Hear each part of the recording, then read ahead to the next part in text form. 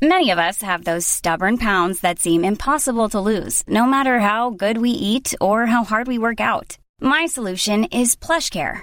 PlushCare is a leading telehealth provider with doctors who are there for you day and night to partner with you in your weight loss journey. They can prescribe FDA-approved weight loss medications like Wegovy and Zepbound for those who qualify. Plus, they accept most insurance plans. To get started, visit plushcare.com/weightloss. That's plushcare.com/weightloss.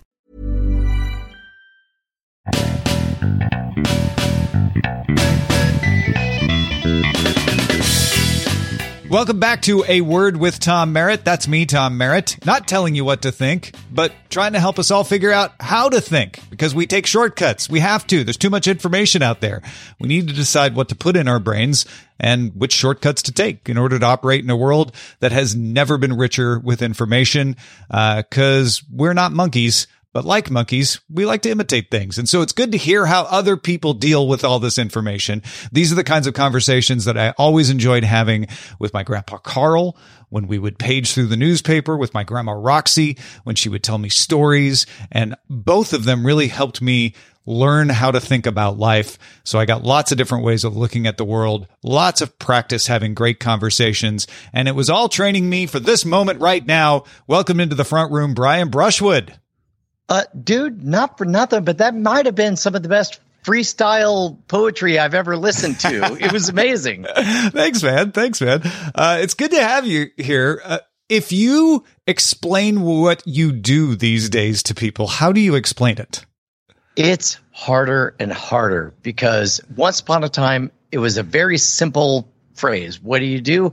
I tour the country doing magic. What kind of magic? Weird magic. I eat fire. I read minds. I do comedy. I escape from straitjackets. Hooray! I'm great. Me.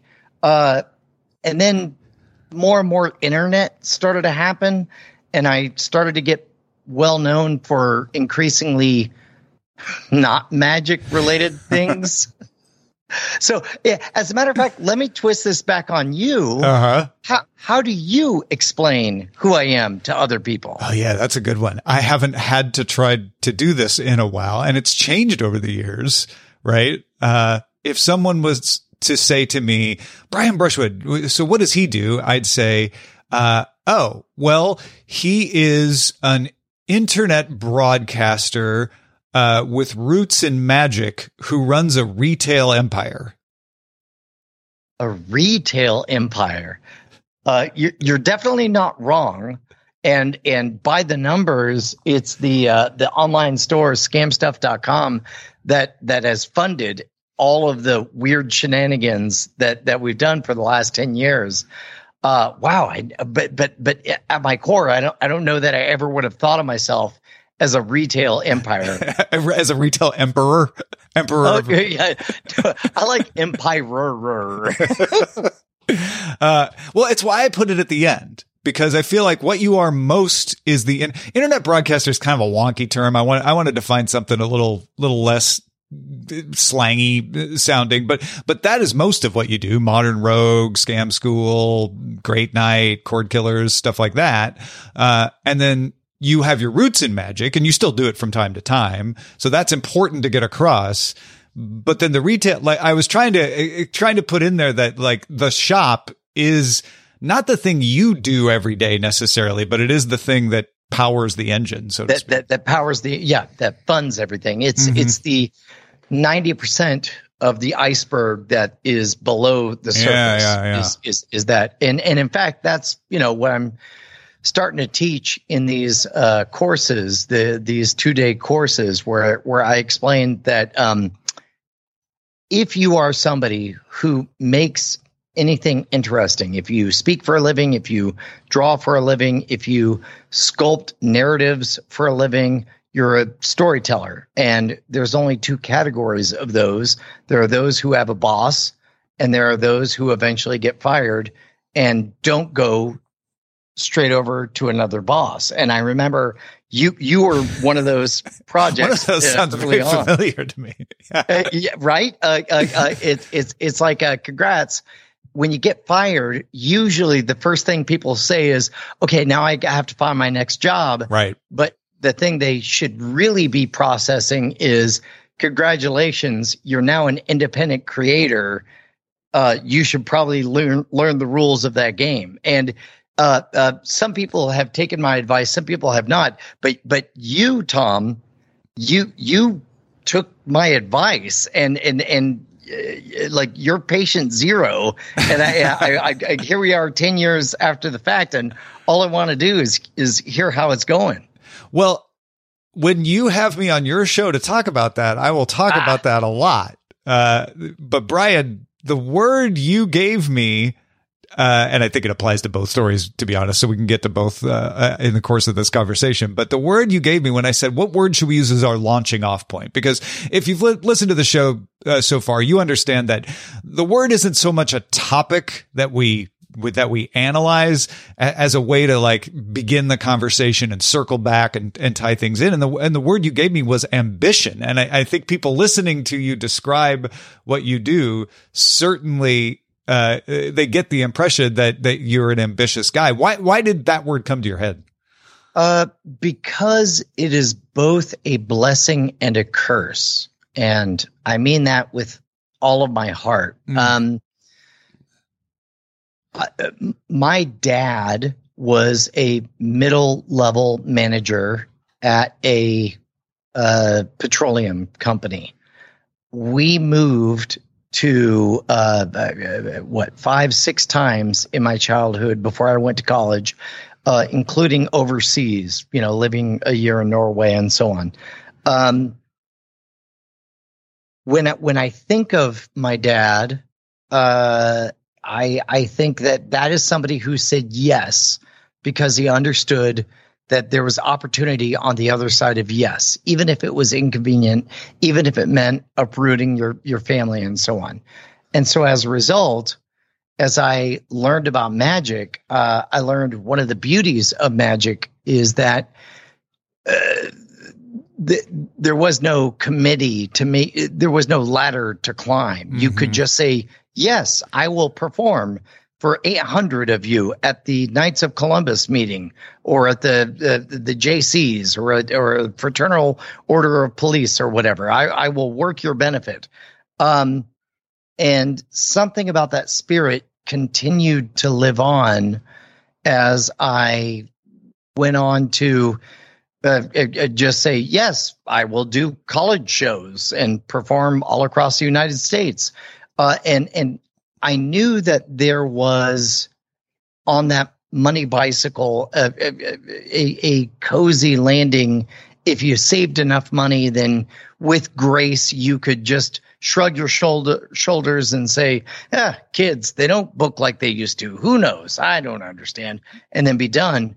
But instead, I seized, because that nasty, dirty word ambition, I seized opportunities to do online content and then to expand upon that, to do TV shows and then to expand upon that. And now I sit with 2 YouTube channels, each over 1 million subscribers, a mailing list that, as you rightly pointed out, funds the whole operation because we sell stuff, and the opportunity to grow and create new outrageous content. For example, World's Greatest Con, our newest, way late into the podcast game, we have gotten a foothold that has garnered interest.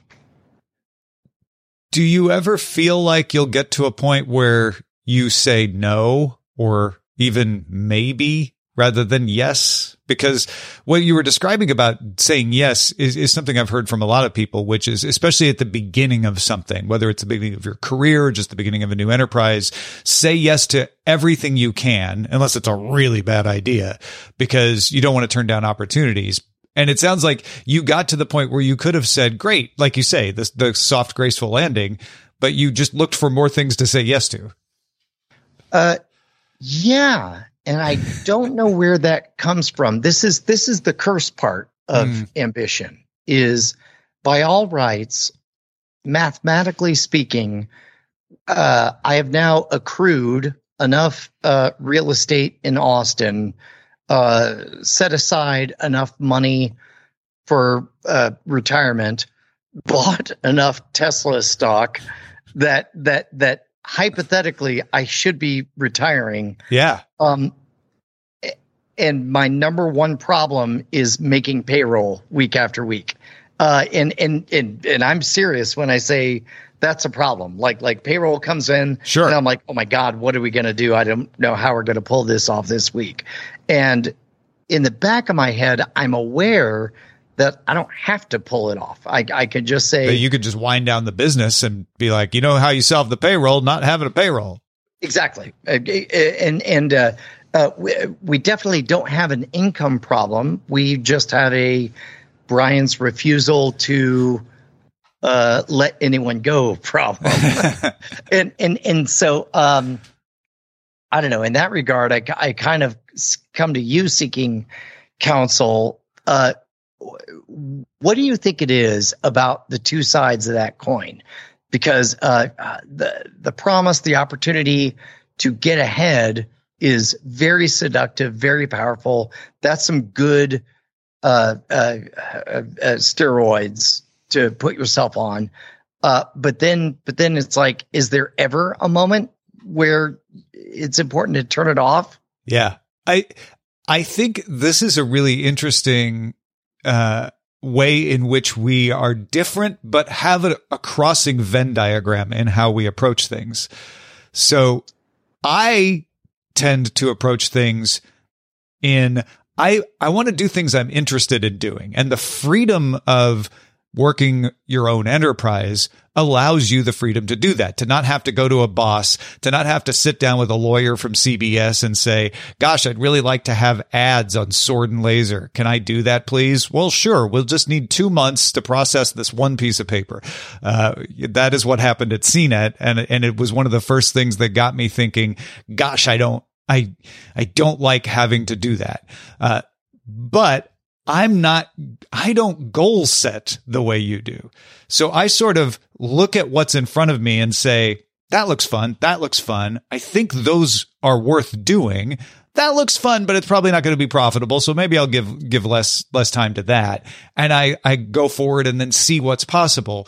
Whereas I get the impression that you say, that looks fun. Let me set a goal for making that X. And then you charge forward on it. Well, and even weirder, I've set goals that I have totally forgotten about for decades, multiple decades. I recently came across a goal setting exercise that I had done 20 years ago. And on that list was something that I'm actively working on today. It was have a gorgeous, beautiful, natural pool that's perfect for swimming. Something that is uniquely Austin, that is spring fed. That was your goal 20 years ago. You had written that. That's amazing. And I had totally forgotten about it. And meanwhile, I found 2 guys who specialize in doing pond development here in Austin. And the more I described about what I wanted, they're like, this is so weird because we were just thinking we wanted to do this exact kind of project. I don't believe in magic, but I do believe that at some level you say something, write something, you put it out loud to yourself. And even if you forget about it, it sticks with you is what I would like to believe. Yeah. I think that is true. When you say something out loud, you write it down, it changes how you think about it, right? Sometimes you could say something out loud and realize, well, that was dumb. Why did I ever think that? Right. I've had that phenomenon with a concern or a worry, and you speak it out loud and it's like, oh, it's not as big a deal as I thought now that I've said it out loud. And then there's what you're describing, which is a goal or something becomes more solid and more integral and sticks in your brain more when you express it. When there's that moment in the Matrix where Neo finds himself in the construct, surrounded in a white nothing space. And Morpheus says, oh, you're experiencing residual self-image, by which he meant this is how you perceive yourself.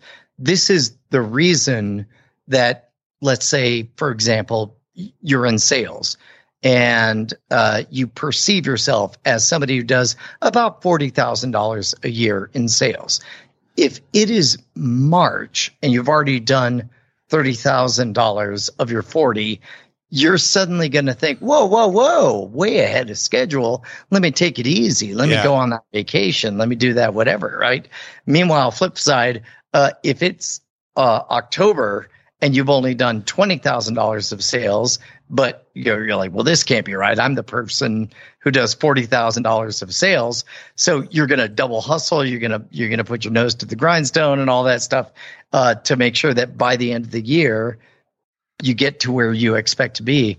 And I think that might be one of simultaneously the most wonderful, but also the scariest aspects of ambition is, it's a number, it's a set of experiences.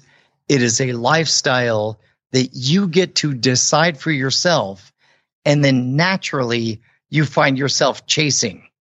There's a smaller example of this that comes to my mind. Do you ever have the experience that you get more done when you're behind than when you're ahead in a day? Yes, 100%. As a matter of fact, I've not talked a lot about this publicly. I think on only one other podcast have I mentioned it. But late in my life, I'm almost 50 now, but late in my life, I got a proper diagnosis for ADD. And I was like, and I rolled my eyes through the whole process of going through things, because I'm like, yeah, sure, I have ADD, whatever. Give me your low grade cocaine, your whatever. Yeah. But once I really understood the power behind that diagnosis, I realized that, oh, wait, it does make sense. For 20 years, you quit a day job that was tedious and difficult for you to handle so that you could perform a lifestyle where every 4 hours there was the building was on fire, whether it was getting the show ready, whether it was performing the show, whether it was signing books afterwards, whether it was getting ready for the flight for the next day or whatever. Like, you created the perfect reality for everything to be always novel and always terrifying and always on fire. And in my case, it was only having finding out that we were having a third child that caused me to realize, like, okay, I got to act like a boss now. And then that's when I figured out that I was refusing to respond to emails. I was hiding, playing Hearthstone, that kind of thing. Well, that makes a lot of sense that you would want to construct a scenario where not focusing is not your fault, right? You constructed a scenario where there was a perfectly understandable reason that you weren't focusing on something, and it was just a natural way of doing it. In that regard, my goodness, Tom, like, it was ecstasy. It was bliss. When you're on an airplane, you're not supposed to be doing your taxes. Yeah. When you're at a hotel, you're not supposed to be raising your kids right.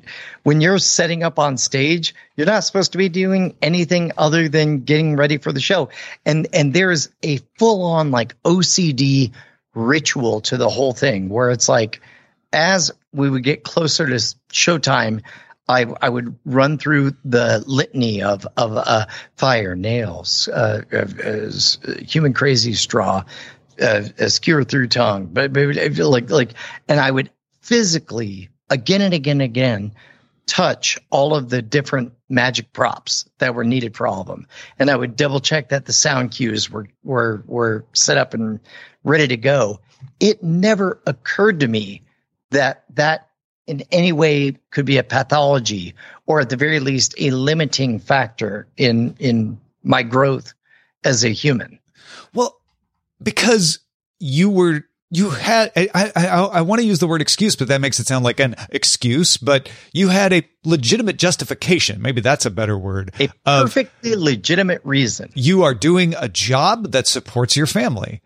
And I think that's the interesting thing about pathology and, disorders, is that they are only disorders when they get in the way. They're not disorders if they're beneficial. And I'm not trying to say like nobody's crazy, or I'm not trying to like excuse away bad behavior when I say that. If it's bad behavior, it's bad because it gets in the way, right? It causes problems. Well, let's run with this, because I think you're right. A pathology is not a pathology until it manifests some kind of negative aspect to it. And whatever engine caused me to be in love with being on the road, caused me to love being on stage, caused me to love touching all my props, 5 times before we go live, so that like I would do a show, and then at the end of the 70-minute event, all I could think about is like, yeah, but at 37 minutes, I reached back and the torch wasn't where I thought it was going to be.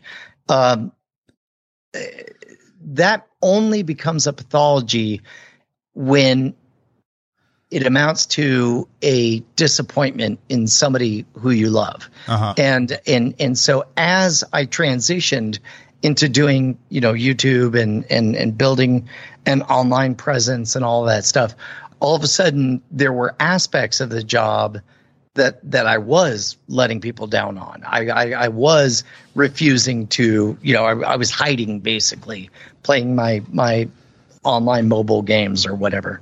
Yeah. Well, and that makes sense to me, because a pathology may not be a pathology in certain situations. We have this idea that it's like you either have an illness or you don't, right? Because when you have a cold, you either have a cold or you don't.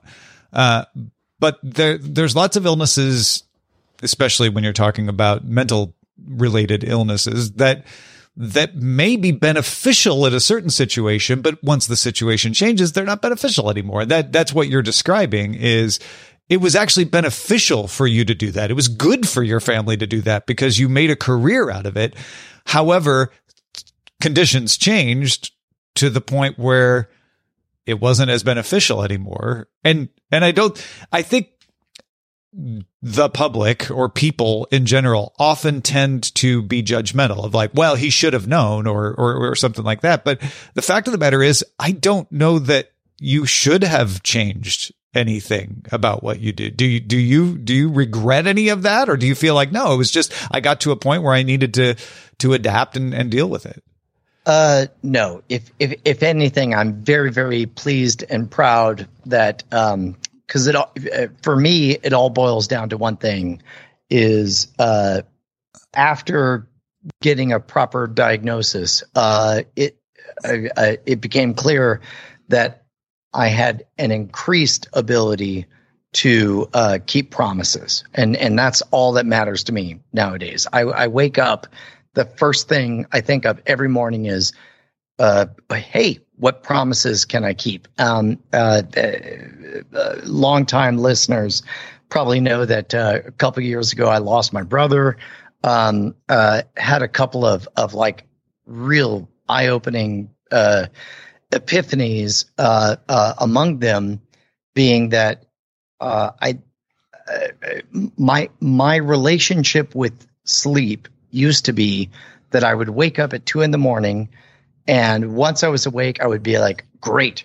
Now I just fixate on the enormity and the eternity of what ultimate death means and what's my place in the universe and all that stuff. And now that I've gone through that with my brother, who passed away due to addiction, alcoholism. And now I wake up long enough to think, oh, yeah, this is the part where I usually ruminate about death. And I realize I am totally unconcerned with the specifics of what eternal oblivion looks like. And instead, I only care about, that was embarrassing, the way Jay punched out with so many unbroken promises. Do I have any promises that I'm going to, be left with or whatever? And then I run through my list of commitments, and it's like, yeah, no, I'm good. All right. Good night, me. And then off I go, That's amazing. Yeah. Look, there's nothing great. I realized recently that it'll be 18 more years. Think about this. It'll be 18 more years before finally I've spent as much time with my wife as I did with my brother. And realizing that, I don't know, it's not nothing to lose somebody who's been so close to you for so long. But if there's a gift in there, the gift may be figuring out for myself, like, what truly is important, and what truly is not important is the duration of my life or how much I get done during that time. What is truly important is the number of kept promises. I'm Sandra, and I'm just the professional your small business was looking for. But you didn't hire me because you didn't use LinkedIn Jobs. LinkedIn has professionals you can't find anywhere else, including those who aren't actively looking for a new job, but might be open to the perfect role, like me. In a given month, over 70% of LinkedIn users don't visit other leading job sites. So if you're not looking on LinkedIn, you'll miss out on great candidates like Sandra. Start hiring professionals like a professional. Post your free job on linkedin.com/people today.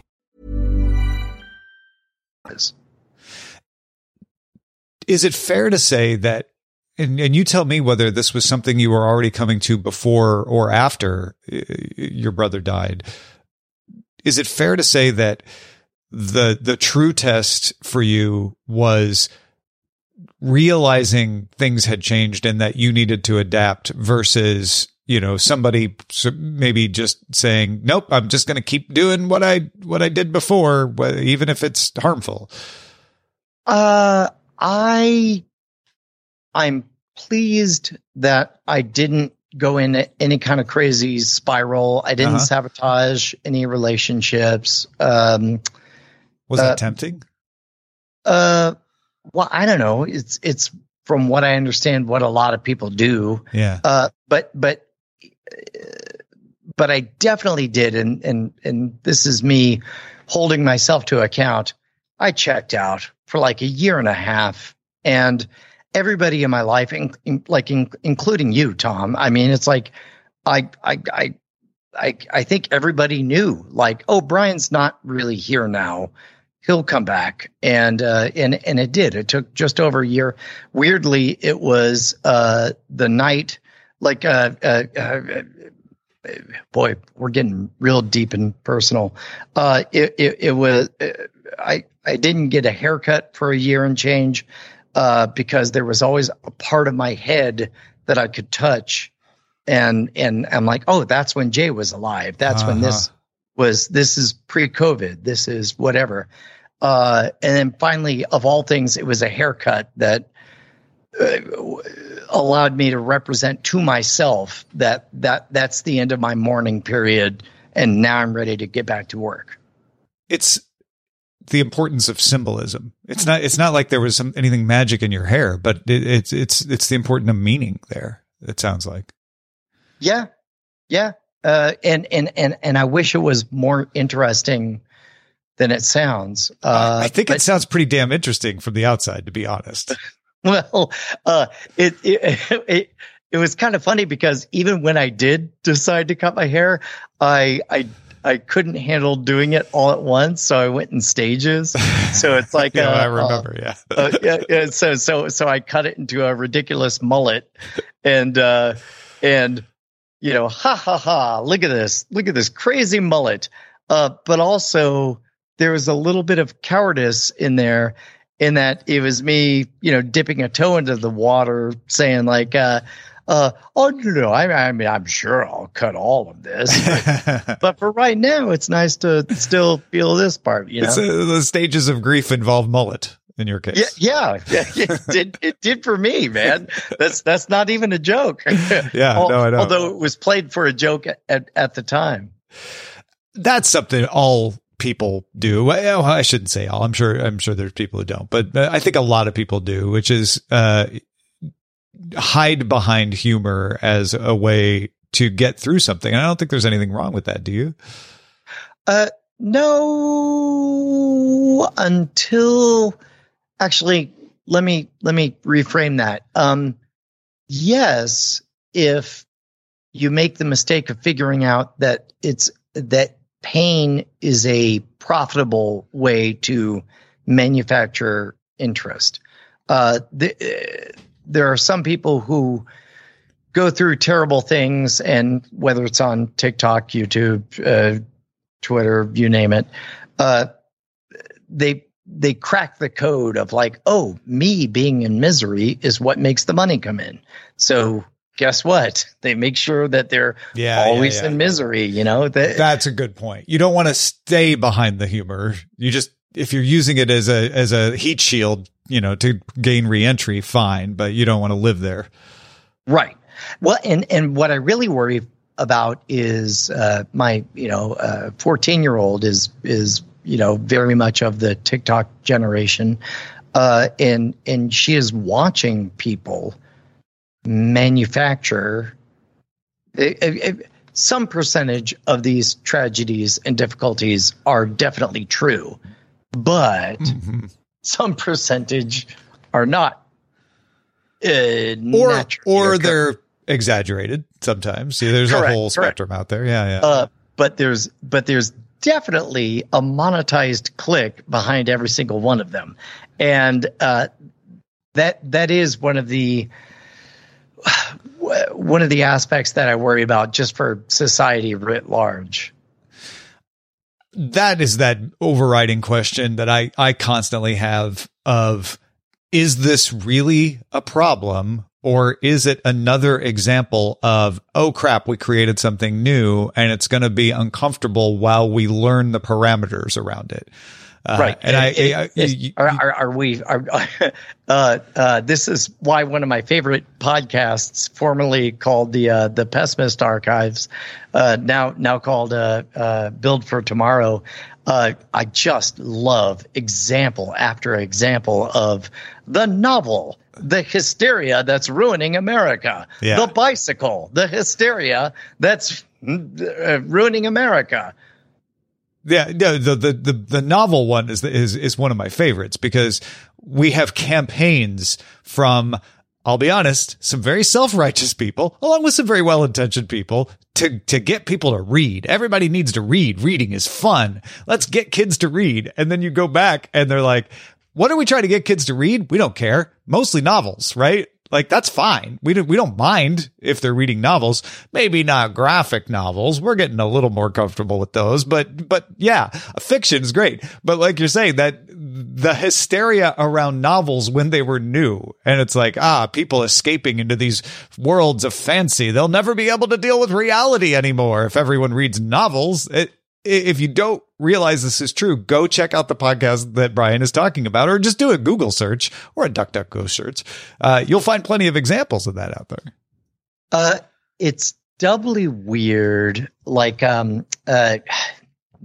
that I've got young ones that are far enough from my timeline that I don't understand why they love what they love. Oh yeah. But like MIT has a whole coding platform called Scratch that my daughter Calliope, she's like, Dad, look at this, and it's, I don't know, a spinning wheel.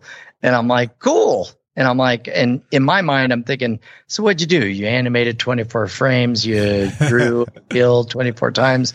And then it's like, no, silly. I use these coding blocks of Python script to take a fixed object and to rotate it so much at a time. There's a temptation to want to blame or worry about the next generation. But really what they're doing is they're preparing for all the things that you and I will not understand in 30 more years. Yeah. And some of it is because they don't know when you're young. I don't want to they them. When you're young, you don't know enough to know what's dumb and what's not going to work and to see through the veil. And so some of it is just having that blessing of, charging ahead without knowing the consequences and therefore accidentally winning a lot. I certainly did that a lot when I was a kid. But some of it is also, as you get older, your brain isn't as flexible, right? You're comfortable with the things you know and throwing new things in there. It's not that you can't adapt. It's just harder. Yeah. Or I guess just less pleasant to do so. Yeah. And I don't even know if there's necessarily a good or a bad to adapting or not adapting. It's a tempo. Yeah. Here's what I do know. My children and their relationship with media annoys me insofar as they want things to move quicker, right?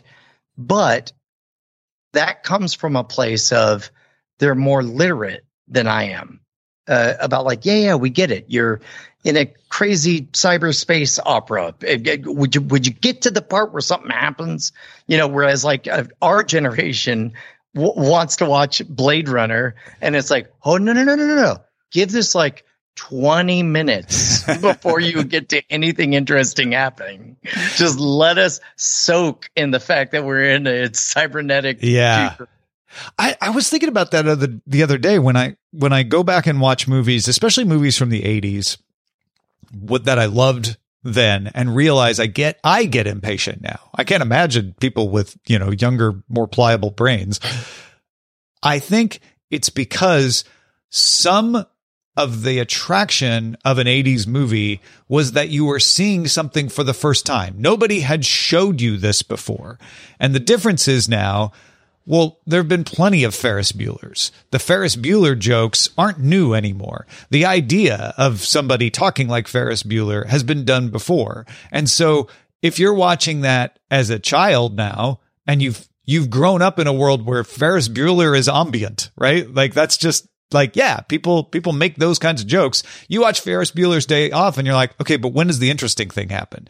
Whereas for us, it was like, oh my gosh, we've never seen anyone talk like this, be like this, do this. So it has to move slower then because it has to give you a time to adapt and react. Whereas now it's like, yeah, no, this is all part of our vocabulary. We already know this. It's so funny because, I'm just old enough to not understand everything you just said. I'm old enough to be like, what are you talking about? That was the fastest paced movie in the world. Right? It was incredible. Yeah. I mean, that dude skipped class for crying out loud. He was all over the map. Yeah. But a skipping class movie is not a novel thing anymore. Yeah, and I'm not saying Ferris Bueller is bad or that kids can't enjoy it, but it just plays differently. That's all. Well, it certainly doesn't play with the lyricism and the speed that we received it in at the time. I have an example that I know will work for you. Miami Vice. Yes. We have been intermittently rewatching Miami Vice on the show Cord Killers that Brian and I host together, or the Spoiler in Time spinoff of that. And I realized it might have been Miami Vice that started this chain of thought for me. I realized that Miami Vice seems super slow to us now. And we've talked on Spoiler in Time about, well, part of that is because you couldn't pause. There was no DVR. People got up and went to the bathroom during commercial breaks and all of that. And people weren't paying close attention like we do now. But also I think it's because that was new. Seeing Miami in a world where people didn't travel as much was new. And so just the spectacle of the long shot of the beach seems really slow to us. Like, yeah, I've seen a beach, come on. Whereas back then it's like, oh, that's pretty. Oh, you don't usually see shots like that on TV because there wasn't as much TV. And for what it's worth, a lot of that cinematography holds up. Yep. Also, full disclosure, there are episodes that don't hold up. Yep. But man, what a great time traveling adventure we are having watching that show. Everything partly because of seeing the way when you're forced into that 4x3 box of television, when you're forced into the primetime slot in Friday nights or whatever, when you're forced to, you've got, let's say Edward James Olmos, and so you better use them. So it's like, as a result, all these faces get wedged into shots in really, really unnatural, weird ways. That especially on a 50-inch TV where you're like, whoa, that's a lot of face. Right. And then people also have to repeat things a whole bunch because they know that somebody went to the bathroom at some point. Or someone was talking to them or whatever. And if you pay for the license for a song, you better play the whole song. So there's or if you cast Glenn Fry in a role and he made a song, then you're gonna milk every cent out of that. Yeah.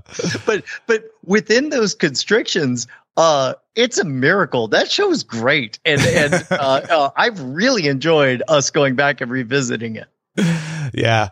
I just think it's an example of the fact that what we bring to things changes over time. And so what you brought to Miami Vice when it was brand new and on the air in 1985 is going to be different than what you bring to it now. Because in 1985, what, you were 12, something like that? Yeah. Yep. And you're not 12 now. So there's a whole different package of experiences you bring to that. And that's true of every single thing, which is ties back to, the differences that somebody who is 12 is bringing to something they're looking at now that you're looking at with your almost 50 years of experience.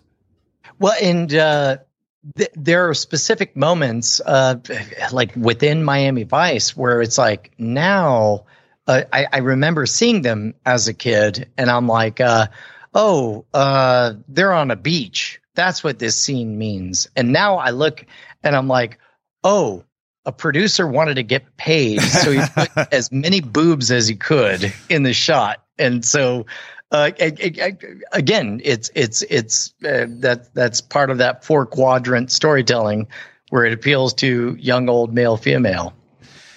You said earlier that you teach that there are two kinds of storytellers: the storytellers that get paid to do it and the storytellers who do it for themselves. Do you feel like that the kind of storytelling has broadened now versus then? Then it was pretty much all the storytellers were in hock to some, big mogul executive because he only had 3 networks, 4 networks, et cetera.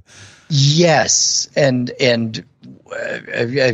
to give a short version of part of the class, in the beginning there was radio and it was good. And then one day radio got pictures in the form of CBS, NBC, and ABC. All radio. And only 3. Eventually Fox showed up. But whenever there's a new format, there's a land rush to figure out how to secure space, as I put it, to plant your seed where nobody will compete with your sunshine. And then we saw it again in the 1970s where cable got deregulated and you would think that, okay, whoever was big in television is going to be big in cable. But by definition, all of the open slots on cable belonged to people who wanted to show up and perform for nobody. And so as a result, it was the early movers. It was the CNNs, the HBOs, all of ESPN, these. Exactly. All of these obscure providers. And then weirdly, when the old guard did move, they showed up too late. CNBC was originally intended to be cable NBC. And by the time they moved, it was too late. And so they had to go through the harsh reality of like, nope, you're going to have to literally find a niche that nobody else has occupied. So they became financial news network, basically. And same thing happened on the internet. When the internet happened, you would think that it would be all of the established powers that would dominate at first. And with the exception of NPR, I'll grant that NPR already had an engine that was very much built for podcasting, which is part of why they still dominate the charts on podcasting.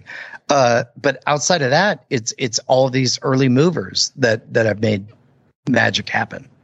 I think there are like three categories that sort of appear when I think about that. There's the category of the incumbent, like you say, which in radio translated directly. NBC, CBS, they were the dominant radio broadcasters and became the dominant TV broadcasters. But I think that was because it was almost a 1-to-1, right? It was basically the same system, except instead of broadcasting audio, they broadcasted, like you said, audio with pictures.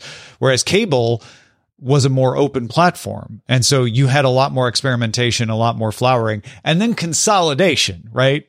Disney came in and bought ESPN. You had NBC come in and buy Bravo. So it consolidated eventually. And you kind of see that happening in the internet as well, where the big companies are coming in and trying to buy up the successful stuff. But every time that happens, there's a chance that one of the early movers succeeds and you get an Amazon, you get a Netflix, or there's some new part that didn't translate and you get a Google, you get a Facebook.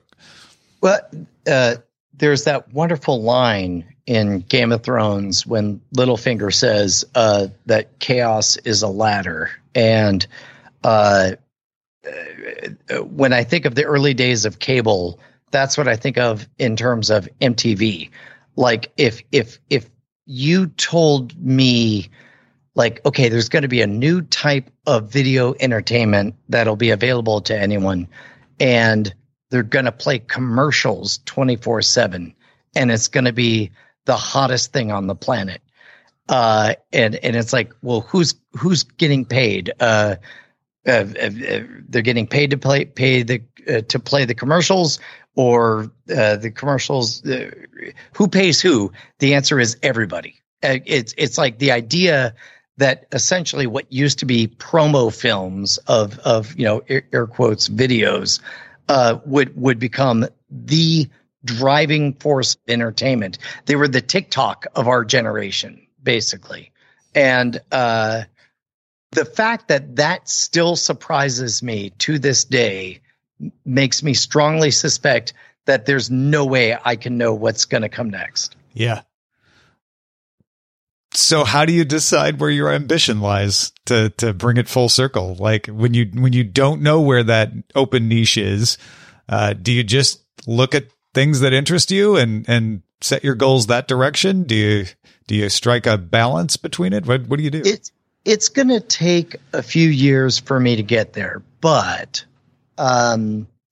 here's some no BS talk. I wrote a magic show that was successful enough to get some awards, that was popular enough that it took me performing to every single state in the continental U.S. It was popular enough that I headlined for 3 years, for each year performing for over 100,000 people at Halloween Horror Nights. It was popular enough that it took me on national television in Indonesia and Istanbul, each time performing for as many people as watched the Super Bowl. And then I did it again, starting from scratch, building a YouTube a vertical with Scam School. And then I did it again. I did the TV shows on National Geographic, and then I did it again on with the Modern Rogue. And I may not be the best at tactics, but I can talk strategy all day long. I can talk long term, how to build an audience, how to get them so invested in you that eventually you can just post a video that says, "Hello, money, please," and it will show up, right? And I would like to teach that. And so my ambition, and this is something I think we've talked about privately, is I don't want to do anything. I don't want to start anything now that won't only get better the older I get. And I'm creeping up on 50 now. So I only just now am getting to the credible phase of being able to, with a straight face, say, no, pretty sure I've got it cracked on building a brand, developing a passionate audience, figuring out how to monetize and build a team, that kind of thing. Well, Brian, really sincerely appreciate you, talking about such personal things, sharing some of your experiences and wisdom, and taking the time to do that with us today. Would you like to play a silly game? Yes, I would. All right. This is called This and That. It's easy.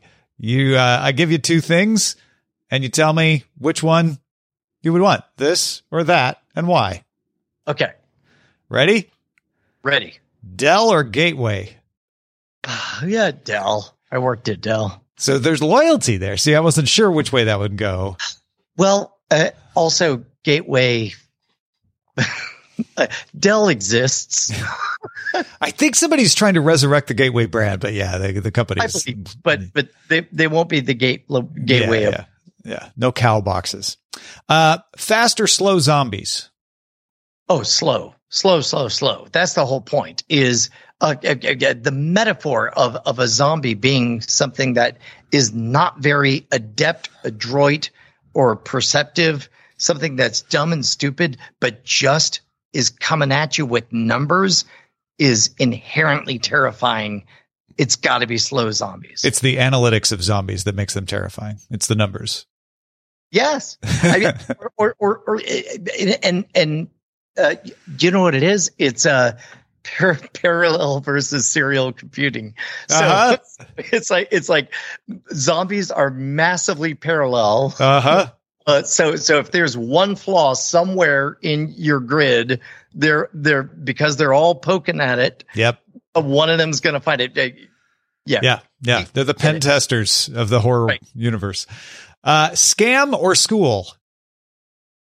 Oh.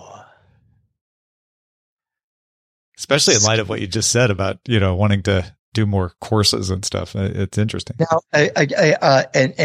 this is something I don't normally toot my own horn about, but like, I feel like I've done a moral good by getting people don't talk about what they were excited to learn. People talk about the trick they actually pulled on their cousin, their aunt, their uncle, that kind of thing. Mm-hmm. And that lives on when you smell an actual fraud coming because you've lived it a little bit. So?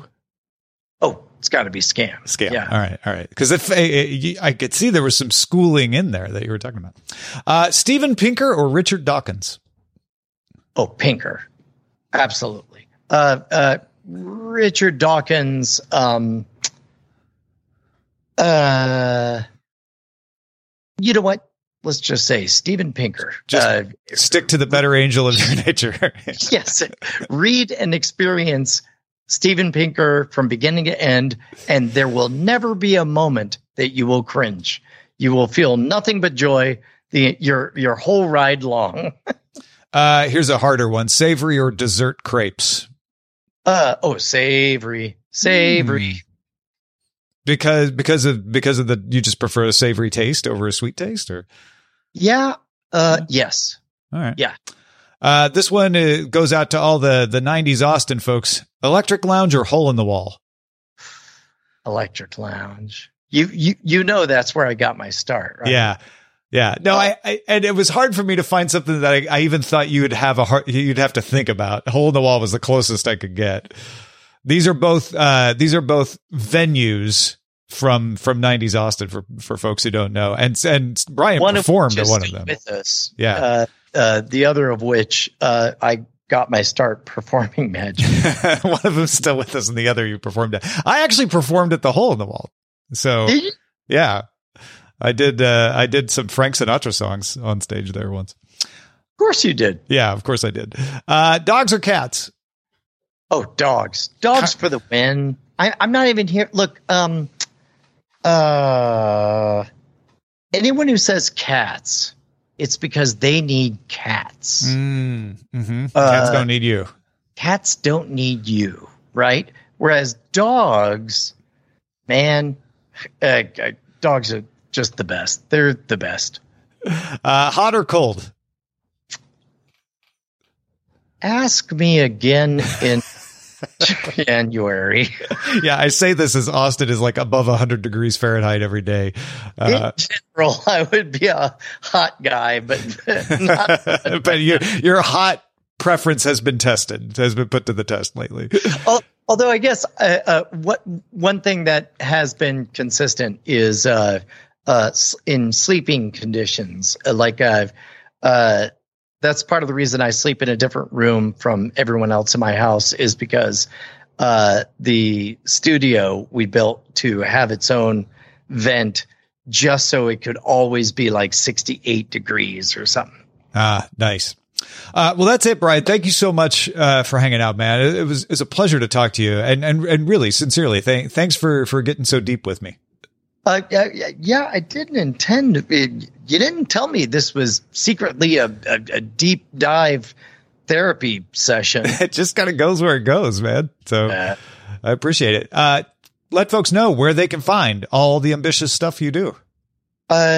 Right now, out of everything, I only want to promote World's Greatest Con because it's going to be a show that Justin and I are going to do for decades to come. It's quite good. Excellent. Go check it out. World's Greatest Con. Thanks to our producers, Jen Cutter and Anthony Lemos, and thank you for listening to this show and telling your friends about it. You can get an ad-free version of this show with Acast Plus. Click on Access Exclusive Content at awordpodcast.com. We'll have a word with you next time.